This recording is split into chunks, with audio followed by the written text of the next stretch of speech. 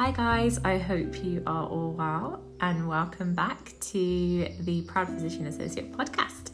So today I wanted to talk to you guys about developing thick skin. So during this podcast I'm going to be talking to you guys about my personal experience of how I when I first started general practice, and it was more in how I dealt with a patient complaint, and I think from then on it really kind of made me realize how important it is to grow thick skin. And I mean there's many kind of criticisms and there's many negatives that you're going to get from people, whether it be during your placements, whether it be from consultants, whether it be when you're studying, when you're doing the PA course, you're going to get your colleagues, you'll get your supervisors, you'll get lecturers who will constantly give you criticisms. And in the next podcast, I'll be going through how to deal with that sort of criticism. But today I'm going to be concentrating on more kind of the clinical side of when the actual reality of dealing with criticisms with patients. So before I go into that, I wanted to basically kind of highlight the importance of making sure that when somebody gives you a criticism, you're able to develop this sort of way of internalizing this criticism and trying to reflect on it the right way.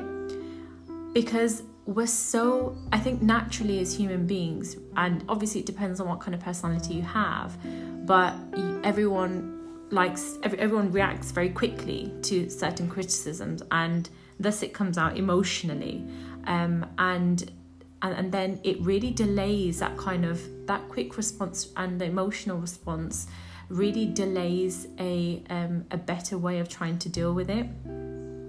So I'm sure every single body that's listening to this now has had some sort of criticism and some sort of so whether it be a constructive criticism or whether it be a nasty criticism, somebody said something horrible about the way you've done something, or has questioned you, or has grilled you and made you feel a sort of negative way, and you've left that sort of situation feeling absolutely rubbish about yourself, and you get to the point where you feel like, I don't even know why I'm doing this anymore. And I'm sure especially in PA school people have had that thought, no doubt. But unfortunately, wherever you go, whether it's secondary care, primary care, after qualifying, during placement, you'll be dealing with kind of a whole hierarchy of allied healthcare professionals, people who are your supervisors, people who are the consultants, on-call doctors, your GP supervisors, experienced colleagues that are working with you. They'll be questioning you constantly. And you'll get your fair share of grilling, and they'll be questioning your general knowledge, your rationales as to why you're doing certain things, why you're carrying out certain clinical investigations, why your treatment plan is this sort of way, why you're prescribing some sort of thing, why are you prescribing this sort of dose. And rightly so, because at the end of the day, we are dealing with patients and it's real. And this is the thing about medicine. It's not like kind of your usual jobs. This sort of job has a massive effect on patients if you get it wrong. There can be really horrible consequences if you get something wrong, and you would never be able to kind of cope and forgive yourself if you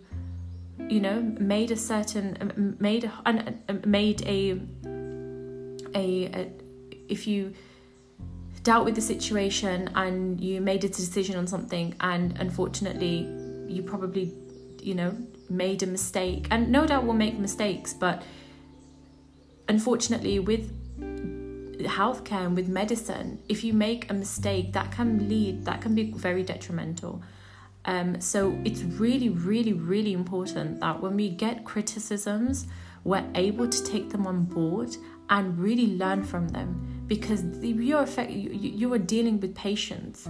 These are people's lives you're dealing with. So it's really, really important. You realize that, after kind of correct reflection,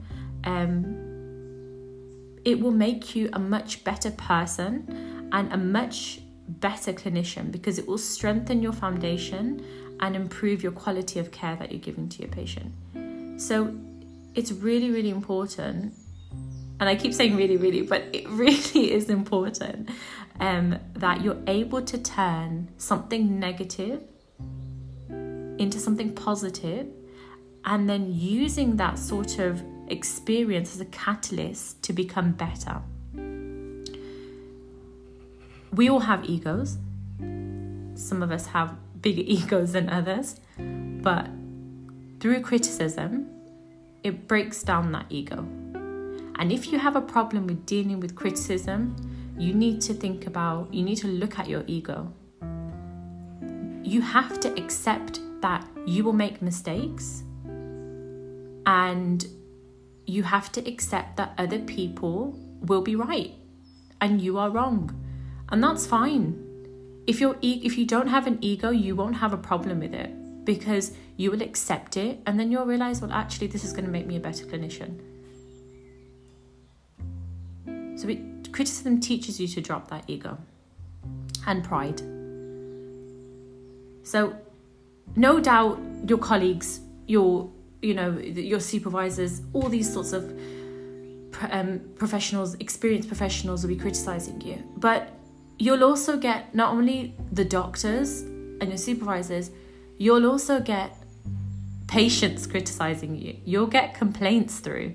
The more and more you work as a healthcare professional, the more encounters you have with patients, the more time you spend in your job, the more interactions you have, you will no doubt get some sort of complaint. Now, whether it's an actual complaint that comes through as a formal complaint, or it might just be on passing, or it might be something that the receptionist will say feedback to you, or even your colleagues will feedback to you. You will get some sort of horrible comment made about you. And that's just the reality of it. You'll get kind of patients who are even threatened to complain about you, and kind of doubt your competency levels and your ability on whether you're carrying out your job properly. But you need to understand that you won't get it right, and you can't please everybody. You'll misdiagnose. You will probably give out wrong treatment. I remember doing loads of ridiculous stuff sometimes, but thank God it got picked up by my supervising GP before anything else had happened. And I think that's the really important thing this is the really nice thing about being a physician associate, is that you'll always get your work double checked, and that always gives me that, you always have that safety net, which is really important. So, I remember prescribing a contraceptive pill for I must have put the dose as 2 years. And my GP was like, what are you doing? And I was like, you know what? I don't know. I actually don't know. Or prescribing gabapentin, a 900 dose and a 900 milligram dose. And I don't know. It was, when I first started, it was all a bit of a mess. But yeah, it is what it is. But thank God I learned from those mistakes and never made them again, which is the most important thing. But I'm going to get on to the experience that I had. So I remember when I had so this is when I first started, maybe a couple of weeks in, and I remember I had a child come in, and the child came in with his grandma. The child was only probably about 3 years old. And prior to the day he came in, the day before, the mum took him to hospital because she was worried about a rash that he had. So the rash started on his abdomen and spread on his legs and arms. They seen him in A&E. They did all the assessments on him. They did a complete examination and they diagnosed him with a viral rash. So they safety netted him and he was discharged. So he came in today with the kind of worry. The grandma was worried that the rash was getting worse. So did a complete history and thought, you know, having a kind of amazing support and a really, really, really, really, really nice and knowledgeable supervisor. He went through everything with me on how to examine a child and how to document it correctly a couple of days before. So I was really fresh on it and I knew what I was doing, and I had done plenty of children examinations. So this boy was pretty compliant, and the thing about children is that you know when they're really unwell when they walk through the door, and that's really, really important, and that's one thing I loved about face-to-face consultation. So he came in, he was happy, smiley, engaging, wow. He was quite a compliant baby, but not in the wrong way sort of thing. So he was compliant, but he was alert. And the grandma came in, she was worried about the rash, and completed the whole examination from kind of head to toe, examined everything, ears, throat, resps, kind of capillary refill time, heart rate. So, you know, listened to his lungs, listened to kind of the back, listened to his chest, listened to his abdomen, his bowel sounds, pressed on the rash, and the rash was fully blanching. So everything was okay, everything was going good, no cervical lymphadenopathy, temperature was fine. So all this seemed really okay, and I was just kind of, you know, thinking, okay, this child is not unwell, and probably most likely this is going to be absolutely, you know, this child's going to be absolutely fine. So I safety netted the absolute crap out of this. I made sure that the grandma knew exactly what tracheal tug was. I even went through a video with her. I remember going through what, you know, subcostal recession was. I remember basically going through the traffic light system. I made sure that because this is the really important thing, and it was constantly drummed in with us when we were in general practice, is that the main thing about general practice is that if you can't find anything clinically significant, and anything that you're going to do for that patient, if you're not going to prescribe anything, you're going to make sure that you safety net the crap out of that. Okay, you make sure that you are going through everything with them so they are fully aware of what to look for, and whenever there's signs of deterioration, to seek urgent medical advice. So I did that, and I knew 100%, documented it all, and left. So the patient came through. So this was in the morning. We had a really kind of new receptionist then as well, and she was really inexperienced. So she was always panicking, and she was just known for that then. So all I heard was the receptionist kind of running through the corridor, she didn't even knock my door, she just ran into my room, and I was wrapping up then anyway, and it was about 6:00. Right into my room, and she was like, oh my god, the grandma's on the phone, she's going crazy. And I'm like, what? I didn't even know who she was talking about because she was talking so fast, and this happened early in the morning as well. The grandma's on the phone, the child's gone into hospital, he's really unwell, and she's going to put a full complaint in about you, and she's going absolutely mad on the phone. And I was like, oh my god, what the hell? And I was like, well, one second, who's this patient? What are you talking about? And she gave me the name, and then as soon as she gave me the name, my heart dropped. I was like, oh my god, what have I done? And I just kind of panicked. I remember my palms got sweaty, my heart was beating so fast. I was really, really, really scared. And I think there was multiple reasons why I was scared. I think one of the reasons I was scared was that I was scared about living with the consequence of I missed something, and that child's really unwell now, and that child and the way she was going on as if the child had nearly died. So I thought, oh my god, that child's in intensive care, he's really unwell, what have I done? I don't think I can do this.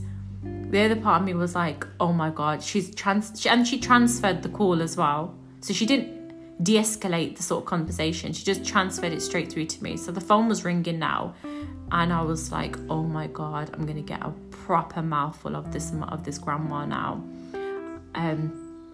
And I answered, and stupidly I answered the phone, and I just kind of had tears in my eyes because she was wretched. She was going crazy. She was like, I can't believe you've done this. You haven't prescribed antibiotics. My grandson's so unwell. He's gone into hospital now. Anything happens to him, it's going to be all your fault. I'm going to put in a full complaint. She was going on and on and on and on. I thought, oh my God. And the more and more she kept saying things, I just didn't know what to say. I never had dealt with anything like that before. So I was just absolutely kind of shocked. And I just froze, and I just had tears in my eyes. I was absolutely distraught. And I just didn't know what to do. So she cut the phone off, and then I just sat there thinking, what? And then the other part of dread was like, oh my God, I'm going to have to talk to my supervisor now. And he's going to really, I don't know what he's going to do. I don't know how he's going to react. And I just felt like, when you do something bad as a child, and then you go to your parents, or they find out, and you have to have that dreaded kind of confrontation, or that dreaded sort of confession. I felt like that. I felt like, oh my God, I'm going to have to confess now what I've done. So I went into I knocked onto my supervisor's door, and this is the one thing that's really, really important, is you must kind of realize how important it is to have an important relationship with your supervisor. Because you have to feel comfortable enough to go out and to talk to your supervisor about these certain situations, because that's what they're there for. Not only are they there to kind of check up on your work and to make sure that you're doing everything you're supposed to be doing in the correct way, but they're also supposed to be there for your support as well. So I went in, and he was like, and I'm usually a very quite happy, bubbly sort of person. I come in, everyone can hear me before they see me. And my whole demeanour, my whole aura was just I was dishevelled. And he was just like, what's wrong? What's happened? I went through everything. I was crying. And then he offered me tissue and stuff, asked me to do some breathing. And then he looked at my consultation and he said, Saba, what are you worried about? And I was like, well, I'm worried about the fact that child, something bad's going to happen to that child, and it's going to be all my fault. And he was like, what exactly is your fault? Everything you've documented, and if you can say to yourself 100%, you did everything you could in that when you examined that child, you did it with 100% accuracy, and you did it to the best of your ability, and you documented correctly. What are you worried about? Because everything on here, and this is really, really important what he said to me. He said, if there were 5 doctors in this room now, if there was 5 experienced clinicians in this room now, and they had this case, and they had all these findings, they would have done exactly the same thing you would have done. And then it hit me. I was like, well, actually, you're right. I have done everything I could have done for that patient. He said, what are you worried about? Even if this complaint comes through, if you know yourself you've done the best you could for that child, and everything on here is accurate, then you have nothing to worry about. This is going to happen. You're going to get this. And then he said it. Saba, you need to grow a thick skin. And after that, I was like, that's it. I just needed to grow a thick skin. Thank God nothing happened to that patient. The child was absolutely well.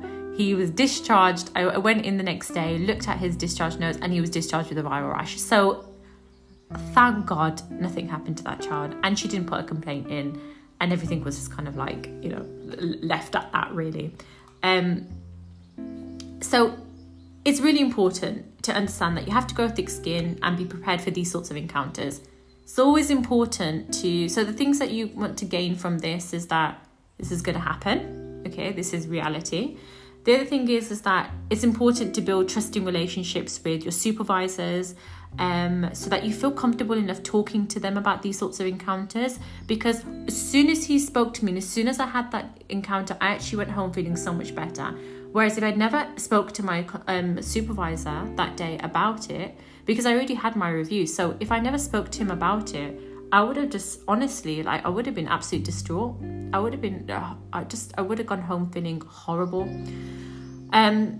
You need to, and the other thing is, like, you need to appreciate that children will deteriorate very fast. And yeah, thankfully nothing happened to that child. But that's why it's really, really, really important to safety net that patient. And if you have a complaint or things turn haywire, always think in your head that if there were a bunch of doctors in the room, would they have done the same thing as well? And the last thing I wanted to mention is that accept that you cannot please everybody. Okay, you will have patients complaining about you. You know, hopefully not a lot. If you're a good clinician, you won't get that. You'll get more compliments than you will get complaints. But you will, nevertheless. And all you can do is your best. If you sit there and you can truly say to yourself, I did everything I could for that patient, that's all you can do. At the end of the day, you're only human. So thank you guys for listening. I hope you've gained something for that. And stay tuned for more episodes. Take care.